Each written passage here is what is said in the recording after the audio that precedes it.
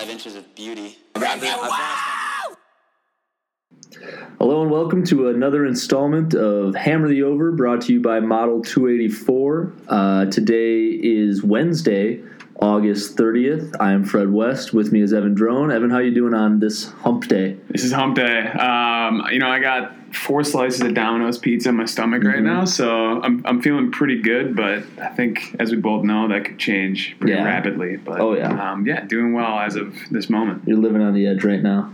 I got like kind of some of those middle of the week blues. I'm with you 100%. I probably thought about quitting my job 40 to 50 times today. That's just a normal day, though. Isn't it? It's pretty much at this point getting to that point where we're walking into a long weekend here too, so it only inflates that number. Oh, next Tuesday is going to be terrible. Oh yeah, I mean, you look at it as a 4-day week, but you know that's going to be a brutal Tuesday. It's going to be awful. And I had mentioned this briefly prior to when we started recording, but I noticed for the very first time like a decent sized patch of back hair on my upper back, and I just about cried this morning. You're actually getting into your middle-age crisis already. It's over. I think that's like. That warrants several days off. I shouldn't have had to come into work today. No, it should just be free days, too. It's over. Yeah. It's so over. I mean, welcome to the real world. What, are you about a year out of school now? Not even. I'm not even. I'm like 2 months graduated. Man, and things are really expediting. I've got back hair. I hate my job, and I there's nothing. Yeah, I can't say I have the back hair, but I think we'll get there eventually. And I honestly thought I had a couple. I still have hair on my head, which is nice, but I thought I had a couple more years until the back hair thing started to happen. But enough about me. Let's talk some sports. NFL Vikings had their third preseason game last Sunday. For me, it got a little overshadowed by Game of Thrones. Oh. But I did tune in for the first half, and to be honest, I was underwhelmed. First team offense and defense didn't look super sharp. I mean, Brian Hoyer kind of diced up the defense for like 170 yards and 2 touchdowns. As he's done for years and years. Brian Hoyer. I mean, what are you going to do? I mean, you got a future Hall of Famer taking snaps for the 49ers. Third preseason game of the year. Looking like Joe Montana back there. But, I know that it's the preseason, and you can go 0-4 in the preseason and go 16-0 in the regular season, and you can go 4-0 in the preseason and go 0-16 in the regular season, and I shouldn't be panicking, and I shouldn't be worried. But here's the thing. I'm a Vikings fan. I've seen it all before, and I'm nervous. I think we should be. I'm pretty nervous. They go down 14-0 right away with the starters, and I think Zimmer pulled them at that point. I'm not. Is that right? I didn't even see a second of the game. Both of the first teams looked like pretty shaky. The offensive line looked better in the second preseason game than the third preseason game, and that's great. Yeah, the shakiest part, the most suspect part of the entire team, offensive line, biggest question mark coming in the year has been. I still think it's going to be improved to last year. It's hard to be much worse. Yeah, but still a little shaky. That second cornerback position is a question mark right now. Trey Waynes doesn't look like he's Mackenzie Alexander and Terrence Newman's like 175 years old, so it's a little dicey going in. And honestly, I know like most of this is just a bad taste in my mouth from the end of last year, after such a hot start, and then the world coming and 5-0 and then end up 8-8. I mean, the world collapsing on us. I'd rather have gone. I would have 16. That was terrible. I was buying Super Bowl tickets after week 5, and then the sky fell and nothing was okay. Yeah, we got one more. We got week 4 preseason this week. You hear what Zimmer said. Apparently, he's actually thinking about putting the starters back in for week 4. He had a quote I read this morning. He said, when asked if he's playing the starter, he said, this is actually a pretty interesting quote. I've made up my mind, but I haven't told the team or anything like that. I love it. And then it goes, I haven't told the coaches either. After the other night, I feel like they should play, so we'll see. So, I mean, basically... he made up his mind, but he's not sure? Not telling anybody, says he doesn't know, but then basically says, I feel like they should play, so they're playing. That's what he said. Yeah, I mean, I don't know. Zimmer's definitely a gut guy. Yeah. He wouldn't be looking at too many models. He'll play hardball with them. He'll throw those words around, and I don't know. It could just be all talk right now. I'm sure he's not particularly pleased with the effort. But again, I mean, it all is like a non-issue. Nobody cares. Nobody even thinks about it for a second if come 2 weeks from now they're beating up on New Orleans. Yeah, it's a whole different game. It doesn't game. matter. So let's not worry about it. We're not going to worry about it. Yeah. Putting it in a review mirror. NBA talk. Last podcast we were touching on the Kyrie, Isaiah Thomas, Boston, Cleveland trade, and still no confirmation. Yeah, I don't know if we're ever going to get it. Yeah, maybe they first be caught. Maybe they just cancel the whole season. Yeah, if they don't ever make a decision on it, does either player get to play for either team? I think they're just free agents, right? They're just in limbo. I mean, I don't know what to say. Yeah, apparently Cleveland wants them to sweeten the pot. I think they're just playing hardball. Mm-hmm. I think they take what they can get and run. Get rid of a guy who doesn't even want to be on their team. I don't know. Just got to drag out the drama a little longer. Yeah, the NBA got to have something to talk about. NBA offseason just will not quit.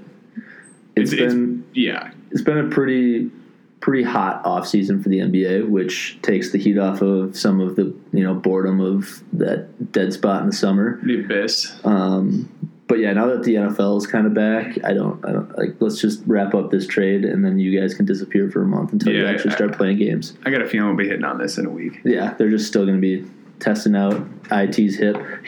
Isaiah says that his hip's fine and it's a non-issue, but obviously there's something in that physical that's holding him back.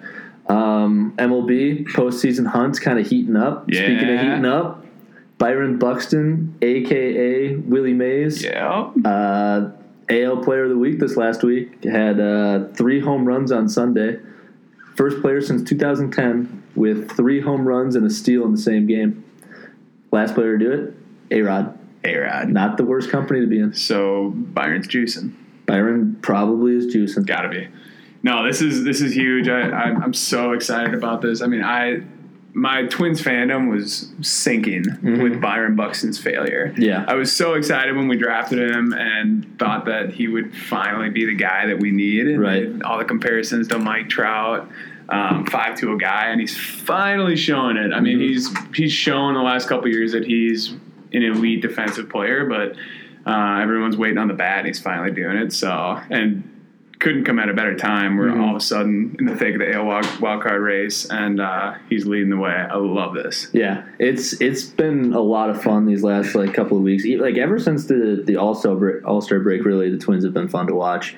Buxton's splits since the All-Star break are 330, 370, and 590 or something, which is awesome. Those are Trout numbers, and he's still potentially the best defensive center fielder in the game. Yeah, I don't think there's any question. And he's got something almost 4.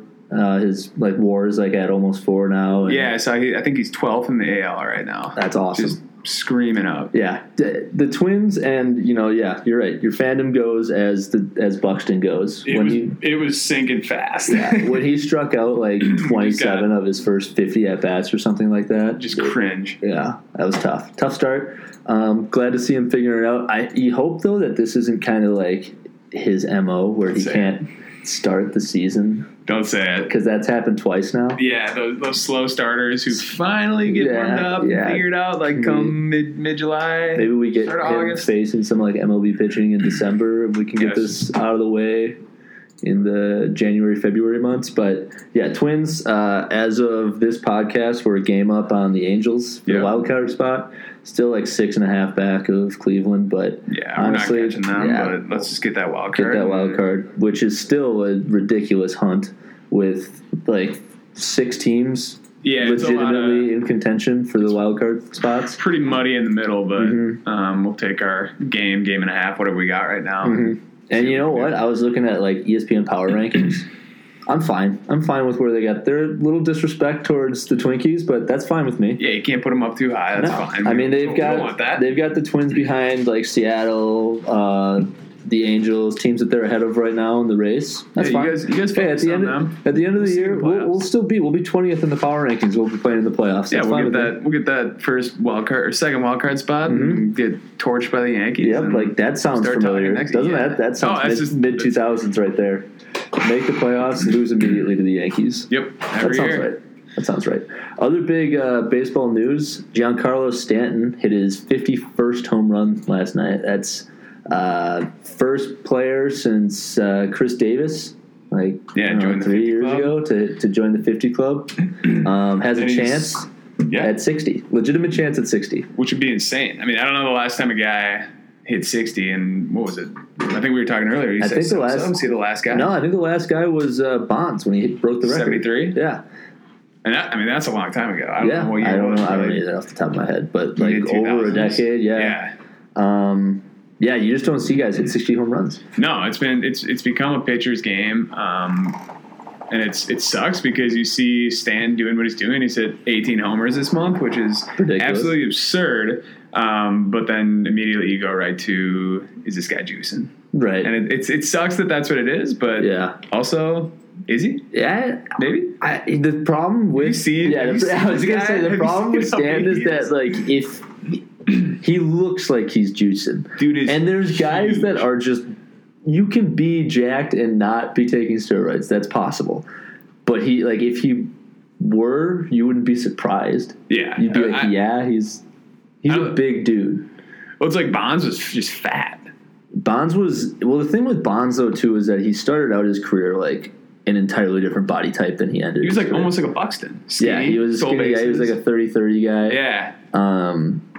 But yeah, I mean, it's too bad that we're at the point where even though the game seems to have cleaned up a little bit, it's still like in the back of your mind. Someone hits 60 home runs and you're like, they're probably juicing. It's first thought. Yeah. It sucks. I hope he's not. Oh, me neither. Also, not enough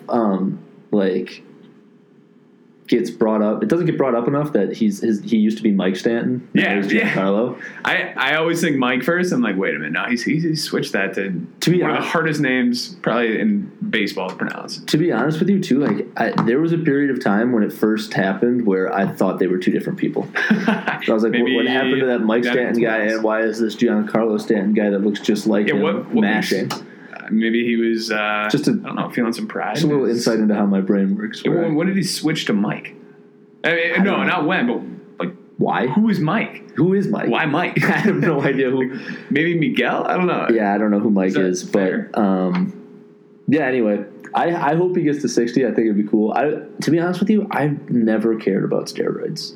I used to care about I shouldn't say that. Well, I think I like watching home runs, though. Oh, yeah. I mean, it's the entertainment value. People love it. But the thing is, too, there's so many guys that were juicing that you didn't know about. Mm-hmm. It was so, I guess, big in the sport that, I mean, you can't say everyone was doing it, but a lot of guys are doing it. So it evens out. But yeah, it sucks when it comes out that guys are juicing.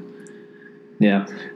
I will say, I'll take a very hard stance on this. I don't care if NFL players are juicing. I want, all of my NFL players juicing. These guys are freaks. Yeah. Just let them be. Yeah, just let them do their thing. I want them to hit harder, run faster. Just let them juice.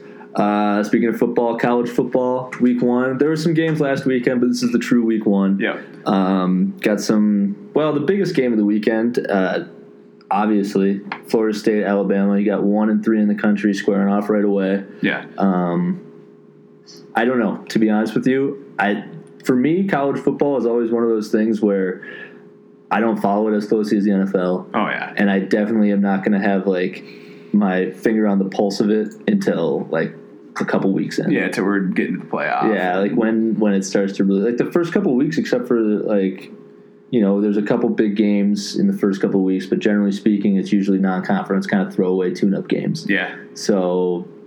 it's not as big a draw for me. Maybe fantasy football plays a factor into that. Mm-hmm. I mean, I love the atmosphere of college football. It's so fun to go to a game, but it just, it doesn't have the same drive for me. But I am actually interested in the Gophers and seeing what PJ Fleck can do. Right. I was watching a little bit of that PJ Fleck, whatever, that TV show. Mm-hmm. He's got his own show now all of a sudden on ESPN. Yeah, where did that come from? Dude's got so much energy. One of those guys, just all the time, like bouncing off the wall. It's cool. I'm excited to see what they can do. But yeah, other than that, I don't know. Yeah, once Big Ten football starts coming around, I'll watch. I'll get in on that. I like when the conference plays cooking, but I don't know. I feel like the storylines like have to start going, like get rolling before I get into college football. Yeah. You know what I mean? Like I need like Lamar Jackson going off for like the first 3 weeks for me to like start paying attention. Yeah, gotta heat up a little bit. Before I can dig in. Yeah, before I get right in there. Now we're gonna play a little game. Play Unwritten Rules. Yeah, let's get into it. We're going to get Wally on for this one? Yeah, we're going to bring co-CEO Sam Walzak on. He's actually a former power lifter and showman, so he knows all about this subject we're getting into. So yeah, he's got a nice insight into what we want to talk about. What we want to do today for Unwritten Rules is the unwritten rules of the gym. I used to go to the gym. Yeah. So I have a pretty good idea. Right now, though, I go to this gym. It's right in the heart of Uptown in Minneapolis, and it is constantly crowded, and there are people that just don't get it. They don't know how to behave in the gym scenario, miserable. And it's the worst. There's nothing worse than someone who doesn't get how to gym. Yeah, how to gym. Do you even gym? I mean, not enough. Not enough. Well, you want to start us off? I'd say the number one rule, which, I mean, I don't even think it needs to be mentioned, but I'll mention it anyways, is you don't talk to anyone. No. And don't talk to me. Absolutely do not talk. Yeah. Unless I'm about to break my neck, I want no interaction with anyone. Don't give me advice. Don't ask me how I'm doing. Don't ask me, like, what I'm lifting. When I was back in my hometown, it's a smaller hometown, it's like a gym with, like, not as many people. That was something you actually had to look out for. If there was, like, just, like, 2 or 3 guys in, like, the basement of the gym, you'd get people that wanted to talk to you. I would, if I was like low on data and I couldn't like listen to music or something on my phone, I'd just bring my headphones and play nothing just so nobody could talk to me. I was actually going to say, done that. Yeah. That's one of the unwritten rules for me is if your headphones die, and I guess I'm spoiled because I use some Bluetooth headphones, but if those die, those headphones are staying in. Oh yeah, the same. Yeah, head down, respecting other people, but I don't want to hear anything you're saying. Yeah, I was at Lifetime the other day, and they have just lines of like treadmills and Stairmasters and ellipticals, and there's this stretch of 4 or 5 treadmills that all had people on it, and I was in the row behind it, and there was this old, probably retired age guy who was literally just going one by one and talking to everyone in the row on the treadmill. Absolutely blows my mind. And it's probably honestly worse for girls at the gym than like for me. Like generally speaking, I don't have this problem. Like nobody's gonna bug me. I imagine if you're like a good looking girl or maybe just any kind of girl in general at the gym, you're probably gonna get bothered at some point. Yeah. Which that sucks, and I'm sorry.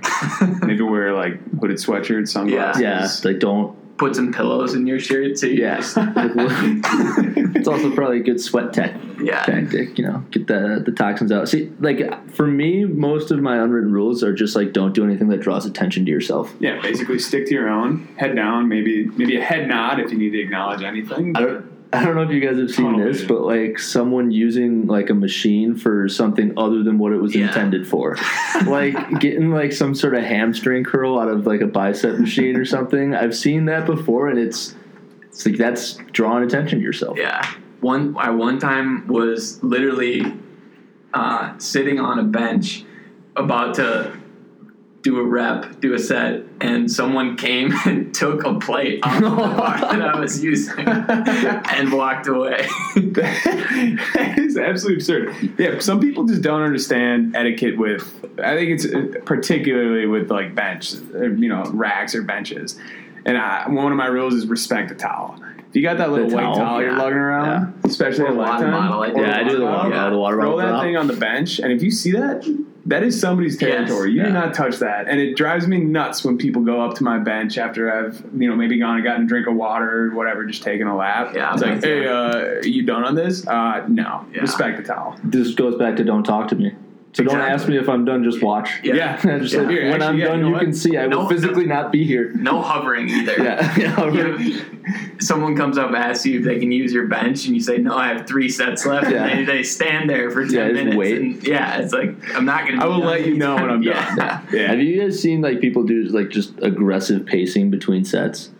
I'm always Just drawn like to sprinting back and forth. just or like what? the head down. Like you can tell they're like really pounding music or something, okay. and they're just like pacing back and forth. Okay. But usually it's people that are like pretty into what they're doing. Yeah. Sure. Probably the same guys that'll flex in the mirror. Yeah. I've got another unwritten rule I've got is don't do your exercises right in front of the rack of dumbbells. Yeah. You get people pick up their weights and then do their curls or their shoulder presses right in front of them and take up the 10 feet of space. No, you got to get as close to the mirror as possible, though. You can't that's really, a good point. Can't really You're tell if you're doing it right. Yeah. Spit on the Sounds mirror. like a friend of ours, Tom. So you got any more? I'm pretty much out on my unwritten rules. All of mine boil down to just don't draw attention to yourself. Yeah. Related to that, my last year would be no PDA. I can't believe which that can that's be a applied thing. anywhere, but yeah, you'd be surprised. I've seen it. In the gym. Yeah. The gym Get those endorphins flowing, though. The gym can be a very social arena, especially lifetime after work too. You see some PDA things you don't want to see. You see the big meatheads in their groups chatting. And it's just like I can't handle that. I'll get up at like 3 a.m. and like then go back to bed before work if it means that I don't have to see anyone at the gym. I like it. Yeah, do it. You Dedication. can. Anything to avoid. Anything to avoid other people at the gym. It's the worst place to see people, without a doubt. So yeah, I think that pretty much wraps up the unwritten rules. We're going to head on over to an interview with Eric Eager. He's a contributor for Pro Football Focus and a professor at University of Wisconsin La Crosse. So we're going to head on over to that interview with Eric. All right, now we'd like to welcome on Eric Eager from Pro Football Focus. Eric is a data scientist over there at PFF. He's also a professor at the University of Wisconsin La Crosse. How's it going, Eric? Pretty well, guys. How are you? Not bad. Yeah. Not bad. Happy to have you on. Thanks for joining. Fun to talk math and football. Yeah, well, you're going to be talking mostly football with us. We're not exactly the math heads of Model 284, but we'll let you talk some math. Yeah, we'll talk some football with you, but we'll leave the math to you and the model guys.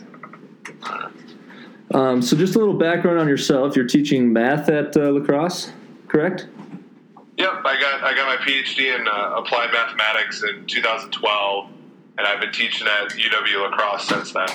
Awesome, very cool. And how'd you get hooked up with Pro Football Focus?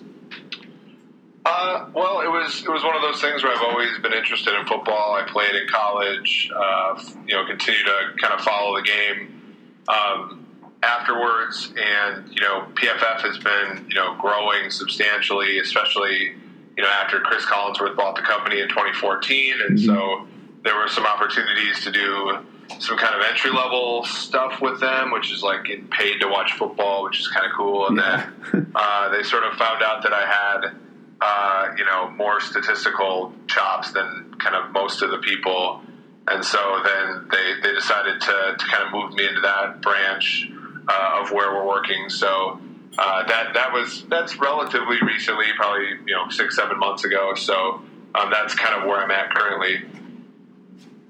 Awesome. So you mentioned you played football growing up, and then you played in college at Moorhead. Is that right? That's right. Yep. Okay. I played wide receiver and tight end for MSU Moorhead. Okay. Blocking tight end, or were you more of a Gronk? I mean, I had I had 4.6 speed, and I was kind of small. I was 6'3", 235 pounds, but tiny. The offense that we ran was more conducive to the speedier guys. So I actually did a fair amount of blocking, lead blocking for the people in the running game, reach blocking, all that kind of stuff, all the blocking stuff. And I caught a few touchdowns my senior year, which is fun, but mostly a complimentary player. Yeah, you did the important stuff that doesn't show on the box score, but the true fans know the value. But PFF would slap a grade on it. Yeah, exactly. Exactly. All right, so give yourself a grade. I mean, I'd probably be a 0 in the old grades. Probably an average player, 75 in the 0 to 100 scale, probably. Okay. We Not can bad. deal with that. What kind of 3-cone drill are we looking at? Oh man, I don't even think we did. I know the short shuttle I was under 4 seconds, which was fast for tight end. I could long jump almost 10 feet, which was actually, and vertical jump was somewhere around 40 inches. So I actually had some athleticism, but To be quite honest, I wasn't nearly the football player that I am the mathematician, which is I just didn't have the mentality to play football as well as I should have for having a frame like that. So you could have been like one of those enterprise commercial guys that you're going pro in something other than sports. That's right. Yeah, I was in that bigger set of people. Right.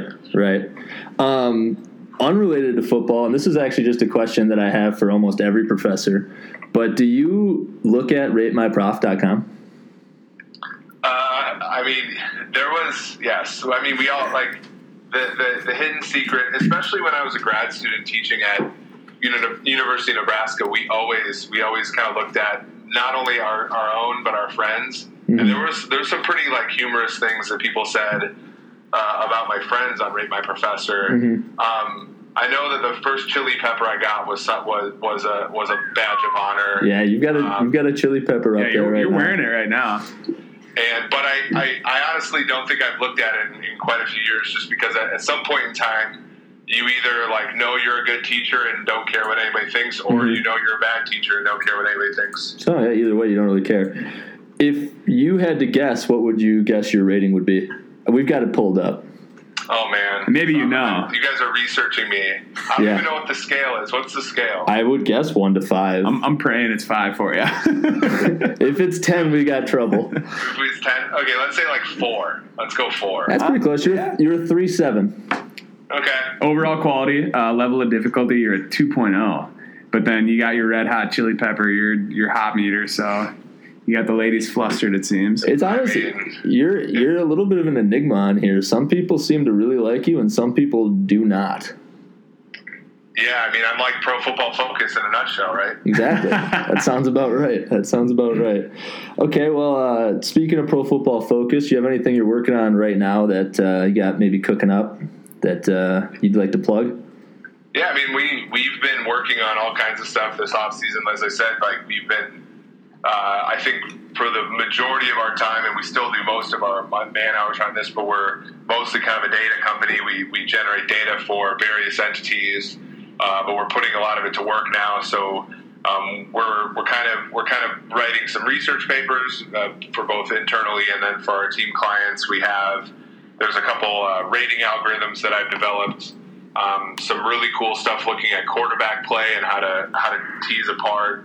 So if you look at our 0 to 100 grades and you have two quarterbacks that are relatively similar, so like, Sam Bradford and Jameis Winston are totally different players, but they might end up at the same PFF grade. Mm-hmm. Right. Trying to figure out how to take a guy who's higher variance like Jameis Winston and project him forward is a different, task than taking a guy like Sam Bradford whose set of possibilities, I like to call it the cards in his deck are just different cards than Jameis Winston's cards.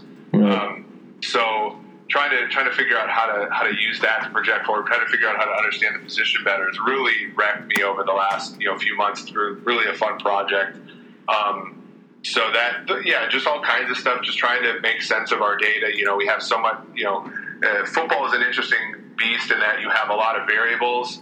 And in a weird way, you don't have that much data. Each game is only about less than 200 plays, and there's less than 300 games in an NFL season. So right. It's actually it's a big data problem in some ways and a small data problem in other ways. And so really trying to figure that out has been a really fun chance and opportunity for us. Yeah, it sounds really interesting. Cool. You said that a lot of your work is with the Kansas City Chiefs. Do you have any? Yeah. Oh, go ahead. Yeah, I mean, I would say when I write articles, it's mostly about teams that I'm interested in, and I grew up I think like you guys, I grew up a Vikings fan. Yeah. In the Twin Cities, but when I lived in Nebraska for a while, and the Vikings absolutely stepped on my heart during the 2009 NFC Championship game, and then subsequently had the 2010 year when they tanked and Brett Aaron Rodgers-led Packers won the Super Bowl, and then the next year Leslie Frazier, the 3 and 13 year, I just couldn't do it anymore, and then they almost moved to LA, so then I'm still a Vikes fan, but I actually like the Chiefs a lot more living down in Nebraska, and so. And a few guys in the company really like the Vikings, so I decided to kind of get into a different market and write a lot about the Chiefs and just kind of study them quite a bit. And they're a substantially compelling team, to be quite honest. Yeah, they've got a lot going on right now. They've released Jeremy Maclin. They've drafted a quarterback. Spencer Ware goes down for the season. What's the landscape like in Kansas City right now? If you had to, put your finger on the pulse a bit. Yeah, and they've made 2 trades this week, right? So they traded for 2 former. I think Ragland was a first-round pick, so they traded for 2 former first-round picks this week. One that kind of shores up an issue they've always kind of had, which is the second inside linebacker position behind Derek Johnson. The other is a kind of a swing offensive lineman, and for them they've done a great job of drafting. 4 of their 5 starters along the offensive line were drafted in the last 4 drafts. But they have an issue with depth, and obviously as Vikings fans, you know that when your offensive line gets injured, that can tank a season. So, they got Cameron Irving from the Browns, who seem to want everybody's draft picks. Mm-hmm. So that's happened both this week. I mean, it's a really interesting group because I think if you look at a lot of the metrics that we've come up with, the Chiefs were kind of like an 8-9 win team last year. Right. Yep. And because of a lot of random things like, Tyreek Hill running back punts and kicks, right. Or, there's some random games you can think about. Ryan Fitzpatrick throwing 6 interceptions, all those kinds of things. They were very much they were a 12-win team and kind of lucked their way into the 2 seed in the AFC. I think projecting forward, you really have to think about them as, again, from a baseline of 8-9 wins, and then of course, like having Andy Reid, having a rookie quarterback kind of maybe pushing Alex Smith to his best season, a defense that's improved, especially against the run. I mean, I think they're a compelling team. The AFC West is extremely strong from top to bottom, so it's going to be a really interesting year for them. I think 10 wins is certainly something I think is the median projection I would give them, but I could see them going 7-9. I could also see them going 12-4, 13-3. Okay, yeah, it's interesting you say that. We Model 284 actually has their win total at 9.9, right about 10 where you were saying. So seems like you guys could be onto something there. Right. Yeah, plus, I mean, Alex Smith has a precedent for getting his job taken away by a younger quarterback and having his team get led to the Super Bowl. So you got something there, too. Yeah, and Mahomes has really been, maybe not the flashiest quarterback in the preseason among the rookies, but he certainly hasn't embarrassed himself. And, for a team, so I'm a little older than you guys, I think, but the Chiefs hadn't drafted a quarterback in the first round in my life up until this year. So having that kind of excitement in Kansas City is something that hasn't been there in a while at the quarterback position. It's hard when you're trying to go into a season with like Brady Quinn and Matt Castle, for example. Yeah, so, right. So it's a different era in Kansas City, and it's really fun to be following them at a time like this. Yeah, definitely. They've got a great fan base down there at the Arrowhead.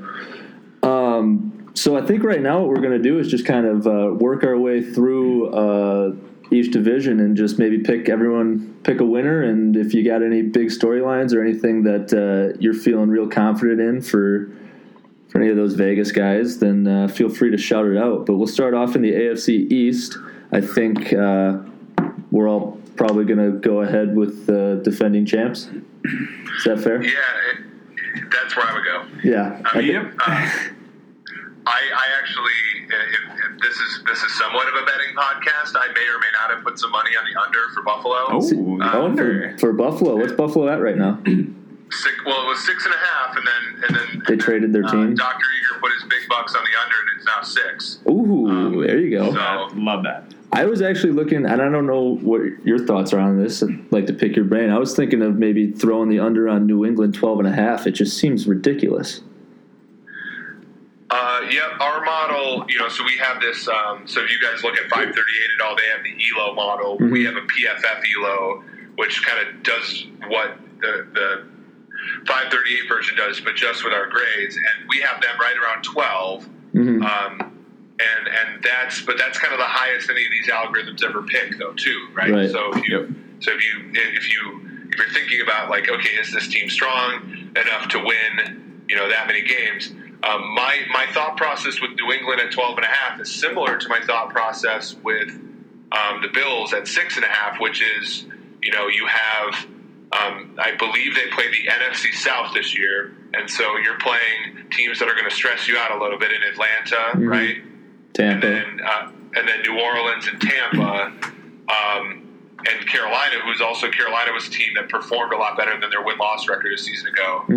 So you have those, you got to look at those kind of things, and then so in that sense, I don't see, for example, Buffalo winning any of those games. And New England, you wonder, okay, where are those 4 losses going to come from? I can see, for example, one of those 4 losses coming from there. Where I would tell you about New England at 12.5 over would be the fact that Miami in our system was a lot worse than the 10-6 they were. Right. They have Jay Cutler. There's high variance that could happen there, but there's also low variance there that can happen. You have the Jets, who, if you gave me the Jets at 5.5 wins, I would hit the under on that too. But it's at 4.5, which is tricky. I mean, you could luck into 5 wins, right? And then Buffalo. So, I mean, you're talking about 6 wins is just the starting point for New England every single year. So, I don't see that as one that I'm strong on either side of. Can you luck into 5 wins with Bryce Petty as your quarterback, though? Is that possible? I mean, they were awful last season. They were, yeah. The Jets were pretty bad last year, and they still won 5 games, if I'm not mistaken. That's true. So it's possible. Yeah. It is possible. That's right. AFC North, maybe a little bit tighter competition up there. You got Pitt, Baltimore, Cleveland, and Cincinnati.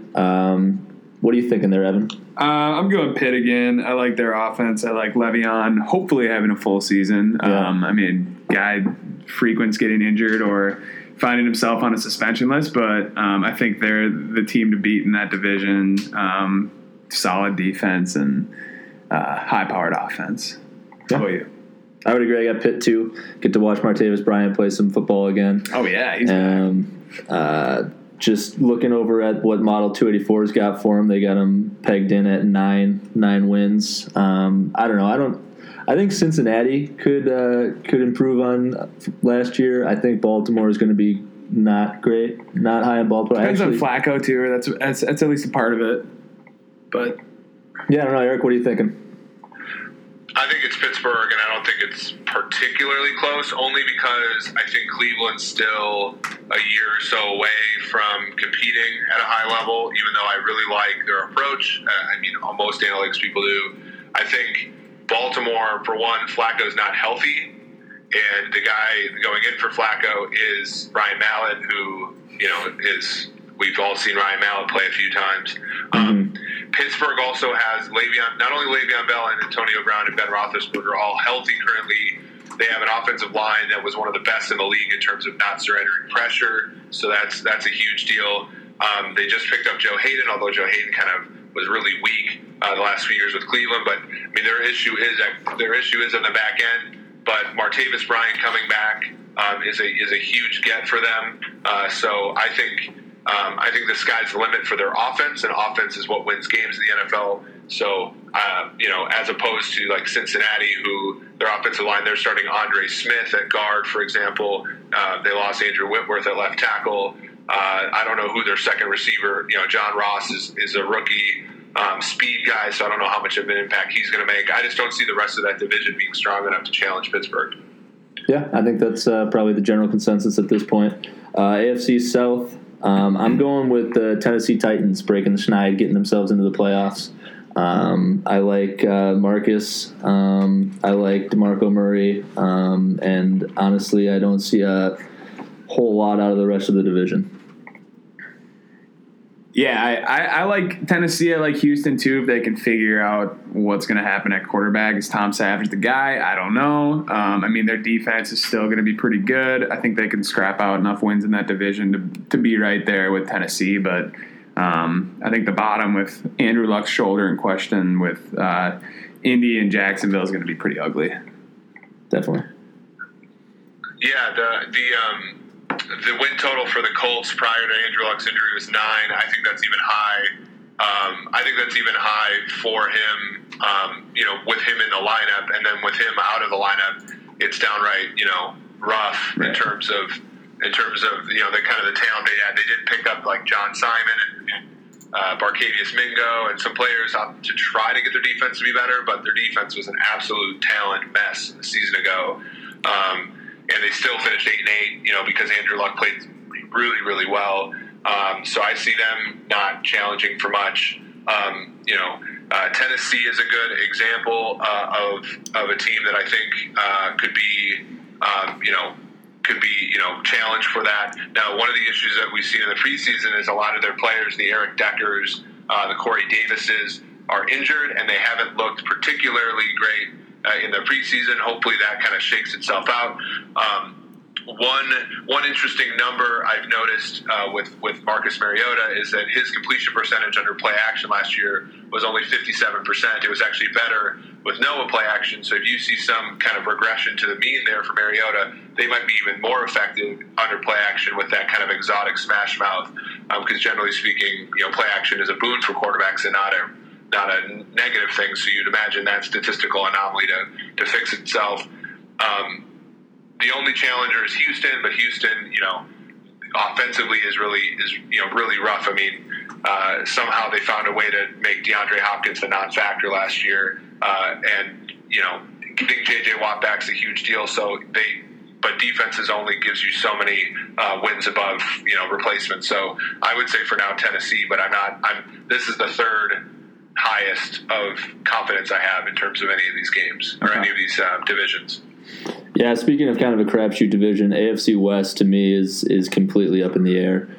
Kansas City and Oakland were in the playoffs last year, and then you've got Denver and the newly Los Angeles Chargers. Yeah. I'm picking Los Angeles. I thought, and I watched a weird amount of Los Angeles games last year, but they were like constantly in these weird like blow leads late in the game kind of situations where they could have won them. They still have Phillip Rivers, who I personally like as a quarterback. Melvin Gordon's in his third year. I don't know. I'm going LA, and plus Derek Carr is like writing songs now, and I don't want my quarterback writing songs. So Oakland's out, not making the playoffs. Well, I don't care so much about the songs. I like Oakland. I was pretty pumped to see Derek Carr in the playoffs last year. Raiders were an awesome team. Of course, he goes down. I think he bounces back, gets him back in the playoffs, gets to show what he's all about. And interested to see what Marshawn can do back there, too. I don't know. I mean, a year off. Guy's just kind of a weird guy, too. But we'll see what he can do. I like Oakland. Yeah, this is the hardest one because you have Los Angeles, who is a team that's playing in a stadium that's not their own. And the only team in the history of the NFL that's made the playoffs in a temporary stadium is the 2015 Vikings. So, so that's difficult to sort of project. And as one of my friends at PFF, Rick Drummond, once told me, he's a Raiders fan, he said there's always something with the Chargers, right? Yeah. So, I like Phillip Rivers too. He reminds me of a good Jake Delhomme, and I always love Jake Delhomme. Jake Delhomme. So I'm somewhat of a fan there. Their offensive line is going to be rough because they've already had one injury, and injuries happen over and over. Generally speaking, so they're not too terribly deep there. Oakland, one of the things with Oakland is that their defense was awful last season in terms of like a yards per play. They got Conley in the draft, but still their secondary, their linebackers in coverage are really shaky. And so, I think there's going to be some regression for Oakland. There's also the fact that like Derek Carr, as good as he was last year, had a below average yards per attempt throwing the football. I think you perturb any of his supporting cast, and you get a little bit of a regression for him. And so that leaves Kansas City in the mix as well, but Kansas City has their problems too. So I guess if I'd have to pick a team, I think I'd pick Oakland. But I don't think you could go wrong with either of those three. I don't think Denver has anywhere near the quarterback play to compete in that division, and their defense, I'm assuming, is going to take a step back with Wade Phillips gone. Okay. Right. Not betting on the Chiefs, I see. Okay. Yeah. Next up, we've got the division that somehow manages to play seemingly every Sunday night football, NFC East. You got the New York Giants, added Brandon Marshall. You got Philly and Dallas with their second-year quarterbacks, and then Washington Redskins and Captain Kirk. Evan, who are you looking at here? This is a tough one, and I think a lot has to do with Zeke, whether he's suspended or not. I think he's gonna. It sounds like he'll probably appeal, or he has appealed, obviously, but he'll probably end up playing those 6 games. Eric, correct me if I'm wrong on that. Very well could be. But I think Dallas is probably the team to beat here. I still don't think any of these teams are really near them if they're healthy with that offensive line and that offense. Yeah. I mean, sticking with what we like to do here on Hammer the Over and keep things gut-based and eye test-based, and I could be way off on this, and I probably am, but for some reason, I just feel like Dak Prescott has really tiny hands, and I don't trust him with the ball. So I actually think he's going to regress a little bit, and I think you got Carson Wentz in Philadelphia, who were 7-9 last year and lost a bunch of close games. We're 1-7 on the road. I don't think you can repeat that. I think Philly takes another step forward and wins the division. Wow, Eric. Yeah, I mean, I think the Philadelphia take is a good one in the sense that, they have Brandon Graham and Fletcher Cox, sort of up front defensively. They've gotten a little bit better at the cornerback position after trading Jordan Matthews. Mm-hmm. They got Alshon Jeffrey offensively, a good tight end in Zach Ertz. The running game with Garrett Blunt's kind of a question mark, but I think the Eagles could certainly be there. I like some aspects of Washington, but they lost their best interior defensive lineman. They lost Pierre Garçon and Deshaun Jackson, mm-hmm. And they're going to struggle, I think, in the run game. And the Giants, to me, I think are going to be a regression candidate. Defense, you can't live off of really good defense for that long, as we saw with the Denver Broncos, for example. You can prop yourself up to 11-5. Like the Giants did, but if you don't cash in, their lack of strength at quarterback is really, I think, going to expose itself this season. So I'm not with the Giants. It's funny. I think I'm going to pick Dallas here, even though I think it's going to be a 9-7 type winning the division. Mm-hmm. I was on 8:10 a.m. in Kansas City about a week ago, and he asked me 9.5 wins, the over under for the Dallas, and I said under.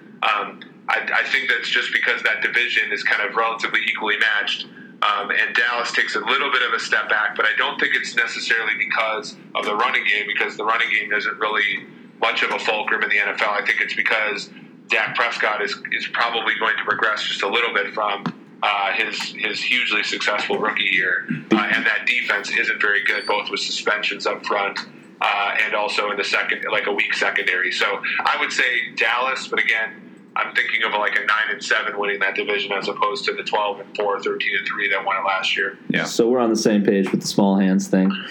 I mean, you guys must not have liked Dante Culpepper then. Well, I love Dante. Keep it rolling. The other thing about the NFC East, though, is that I'm pretty sure they only play themselves.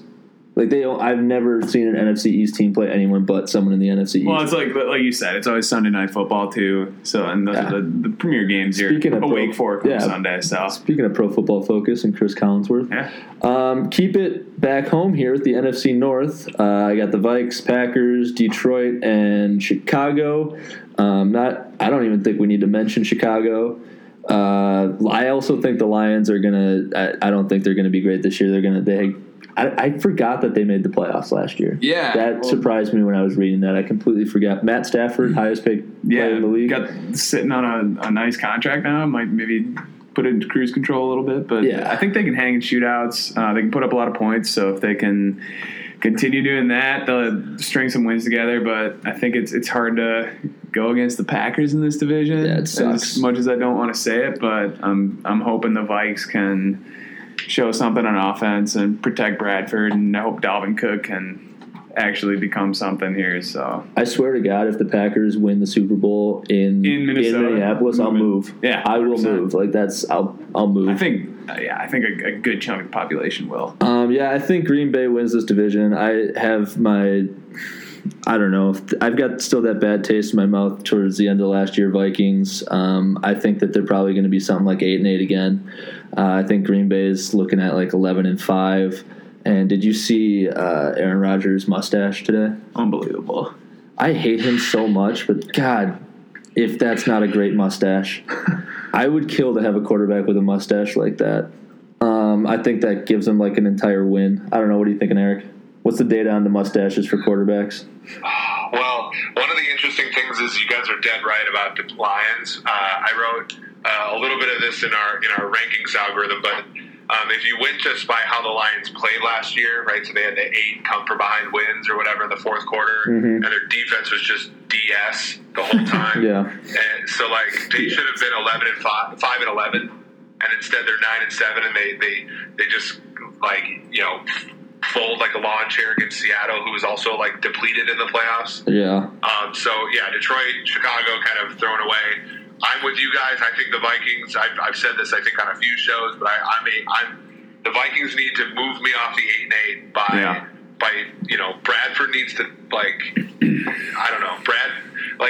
People say that I throw shade at Bradford, but at least I throw it beyond the first down marker. Yeah. That's 70% completion? Yeah, you had an NFL record. How many NFL records did you break last year? Right. So, I'll say it. The Packers are going to win that division. Let's stop talking about it. I agree. I don't want to talk about it. Move on. NFC South. This is also a really interesting division. Tampa Bay, Hard Knocks. You got New Orleans with AP, Carolina with Cam Newton, surgically repaired shoulder, and the Super Bowl contending Atlanta Falcons. I think it's going to be interesting. I think is a tough division. Atlanta is the best team top to bottom. I think they're a really sound team. I don't think they're like Matt Ryan's as good as he played last year. Obviously, I think that he played pretty much a perfect season, but I still think that they're kind of the toast of the division. And then Tampa Bay with their strong running game and defense, and Jameis and the add Deshaun Jackson. I think that I like them to make a wild card, make the playoffs. And then Carolina, who I don't know, coming off such a great year the year before, and then kind of Cam gets hurt and yada yada. On that ball in the Super Bowl. Yeah, made that business decision. And then New Orleans, like the last team in the league that you think needs Adrian Peterson, decides to add him. And now I honestly, they've got a Hall of Fame quarterback, Drew Brees. Michael Thomas is a solid wide receiver. Yeah, no more Cooks, but Thomas. No more Cooks, but Thomas. I don't know. I got Atlanta coming out of that as the champs, and then Tampa making it in the wild card. Yeah, I like both them as playoff teams. I'm going to pick Tampa in the division just because I got a little Hard Knocks. That Hard Knocks. Hard Knocks fever. Yeah.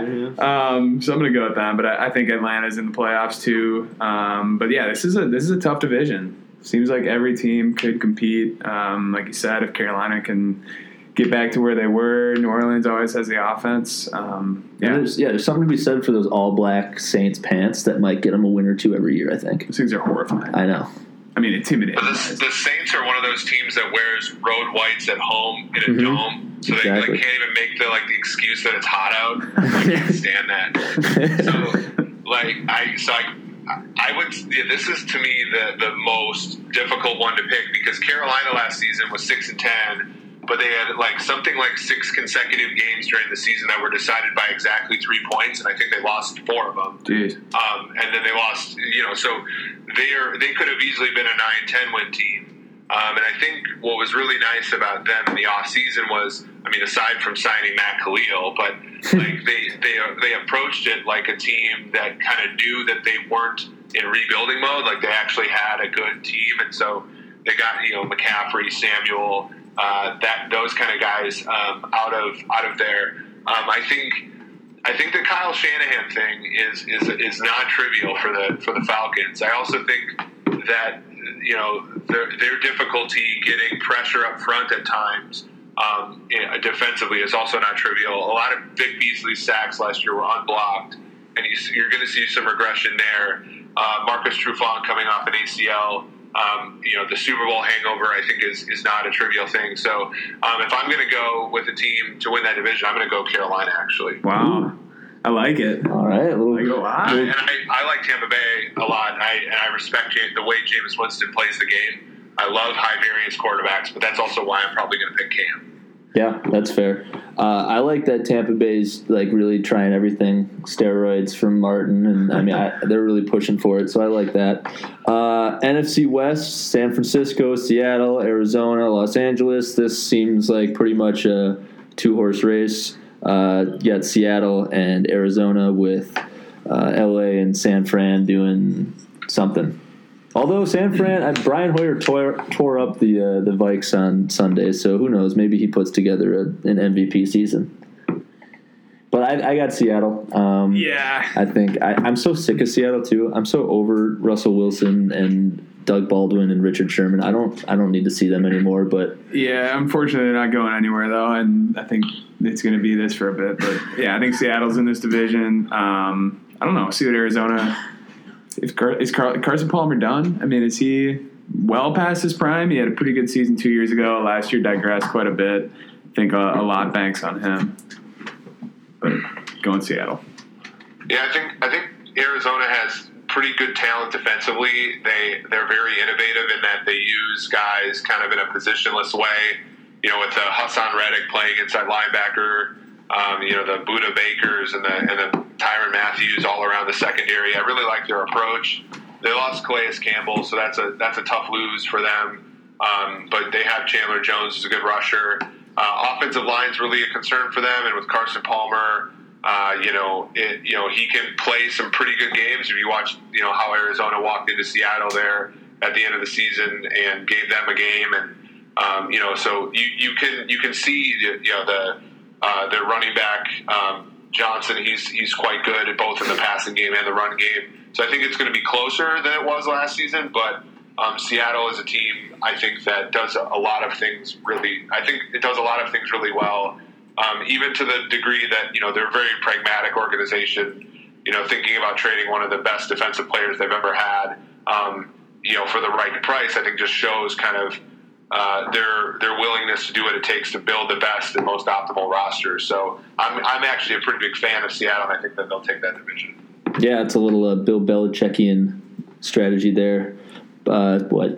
Sell high, buy low? Is that how that works? Yeah, I mean, Carroll's one of the few coaches that's really taken kind of, he had the rah-rah style, and much like Belichick, he failed the first couple times he wanted to be an NFL coach, but he's kind of taken that rah-rah style and made it mendable to the pros, by both being a very, uplifting guy, but also treating them like adults, right? Not being afraid to trade Percy Harvin if it doesn't work out, like a year into his contract with them. Those kinds of things, I think, show a level of pragmatism that's necessary to win in a league full of emotion.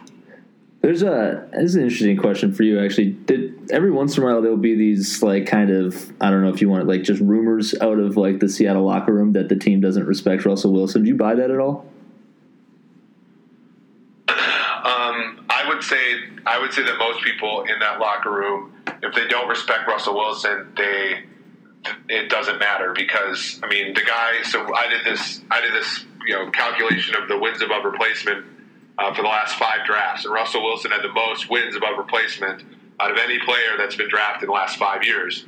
And so, obviously a lot of that's because he's a quarterback, but a lot of that's just because he's pretty damn good, Yeah. So I think to some degree you can kind of, there are probably people that roll their eyes at him, but at the same time, when you watch him, how he played against the Vikings in the cold, dropping a snap, evading Captain Monerland, throwing the ball, that kind of stuff. He digs out a Seattle team that's increasingly taken resources away from their offensive line.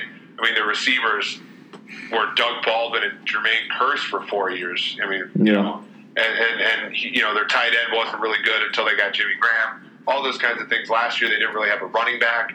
And it just in and out of the playoffs. Every single year it's in the playoffs. You can mark it. So if there are people that I would say that there are probably some people who find him annoying, but they're not going to say anything. Obviously, right. At the end of the day, if you win games, you win games. Yep, you can't argue that. All right, well, that's going to do it for our little preview of NFL. I mean, you can just go ahead and take those all to the bank. Thanks a lot, Eric, for coming on. Definitely go and check out his stuff on Pro Football Focus. Anything else you want to, any last minute hot takes you got for the NFL season coming up? I mean, I think, like I said, I think the Buffalo Bills are going to be one of the worst teams that we've seen in quite some time. I think they've been sliding under the radar because of how inept the Jets and the 49ers were trending last season, and kind of what the Browns are doing. But if you're looking for a good bet, I would say the Bills are probably a good one for the under. Other than that, we're putting up some content on Pro Football Focus. So if you want ProFootballFocus.com, we have a couple subscription plans if you're interested in that. One of my colleagues and I are going to be doing a spread pick 2 a week, and then we're also going to be just kind of giving analytical insights here and there. So if you guys are interested in that, if you want to follow me on Twitter, it's PFF_Eric Eager. But yeah, thanks for having me on. Absolutely. Awesome. Thank you. All right. Thanks, Eric. All right, thanks to Eric for that interview. Definitely go check out his stuff on Pro Football Focus. While we're plugging things, might as well plug ourselves, right? Why not? Head on over to iTunes, subscribe to Hammer the Over, leave us a review. Everything helps. I'd like to get some feedback from you guys, see how we're doing, what we can improve on. So check us on Twitter, too. You guys can send... if you guys want to add input to any of our little bits, like unwritten rules you might have, go ahead. Send it on over to some ideas for things you guys want us to hit on. Yeah, send it over to the Model 284 Twitter handle, and we'll see what we can do. And with that, we've just got 2 last segments. We've got Hammer the Overs over the week. Evan, you got one this week, so what are you thinking? Yeah, we're this is the last preseason game, so we're going to hit on that. We're going to hit Jacksonville and Atlanta. We're taking we're going to hammer the over. We're hammering the over. It's currently set at 38, which is actually the highest point total of the week, which is why we're going for it. Exactly. I think Bortles is going to be starting. He's trying to prove his worth, so he's going to be chucking the ball. Mm-hmm. I like a lot of guys are probably going to be fighting for spots, overcorrecting on deep balls, and I think we're going to see some points thrown up. So there's a freebie for you guys. Love it. Absolutely love it. My over of the week is the Tulsa and Oklahoma State game, currently set at 69.5. Let's go. This got me in trouble last week with chasing the heavy over, but again, there was some numbers behind last week's that didn't pan out, but in the last 28 games that Tulsa has played on turf, the over has hit 21 of 28. And in the last 7 games Oklahoma State has played on turf, overs hit 6 of 7. The line started at 74, has crept on down to 69.5, so that's get a little reverse action on that line. And you guys do hammer the over. On that. I think that's an easy one to take. Yeah, hammer that over. And speaking of overs and a little bit of gambling, also go on over to Model 284 and check out. We're going to have some season win totals, some ELO rankings for the NFL season coming up. Maybe check out the Chiefs, who our model likes, giving them almost 10 wins, where Vegas has them at 9 right now. So make yourself some money. Check out those win totals. Do yourself a favor, stuff your pockets. With that, we are going to send it on over to our sports reporter, Tim Ewald, with a college football question.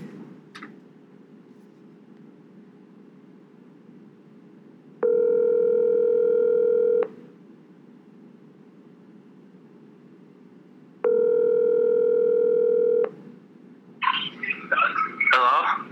Tim. Yeah. Who you got in the college playoff football or college football playoff this year? 4 teams making it to the playoffs this year. Tim, go. 1 second. No. What do you mean? Are you gaming right now? No. Okay. Watching Thrones again. Okay. Yeah, I've seen it twice too, actually. All right, 4 teams. 4 teams. Yeah. College football playoffs. Who you got? No Google. Clemson. Again? Annual favorite.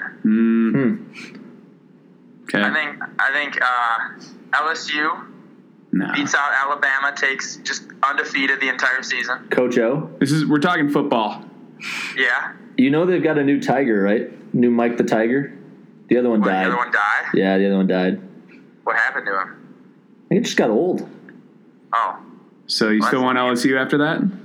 Or LSU? or Poachers, one of the two. That Appalachian dentist. State. Appalachian State. All right, Okay. that's digging Now we're deep. talking. The upset pick. hmm Gotta have one every year. Yeah, there's And a then, lot of those mid majors that make it to the playoffs. And then I think you just gotta go with a little Skyhuma. Flack, huh? So Okay. they're beating them all the way, undefeated season 2. All the way. Okay, so Winning the Big Ten. We're having 3 undefeated teams this year. Wow. Wow. And All right. So we got Grant Raven told me. Clemson, LSU, Appalachian State, and Minnesota. Yeah. okay. Right Sounds down. right to me. All right. Thanks for the input, Tim. You're welcome. Talk to you next week. All right, see ya. All right, that was Tim Ewald with his college football picks. That's it for us on Hammer the Over. We'll catch you guys next week. Same time, same place.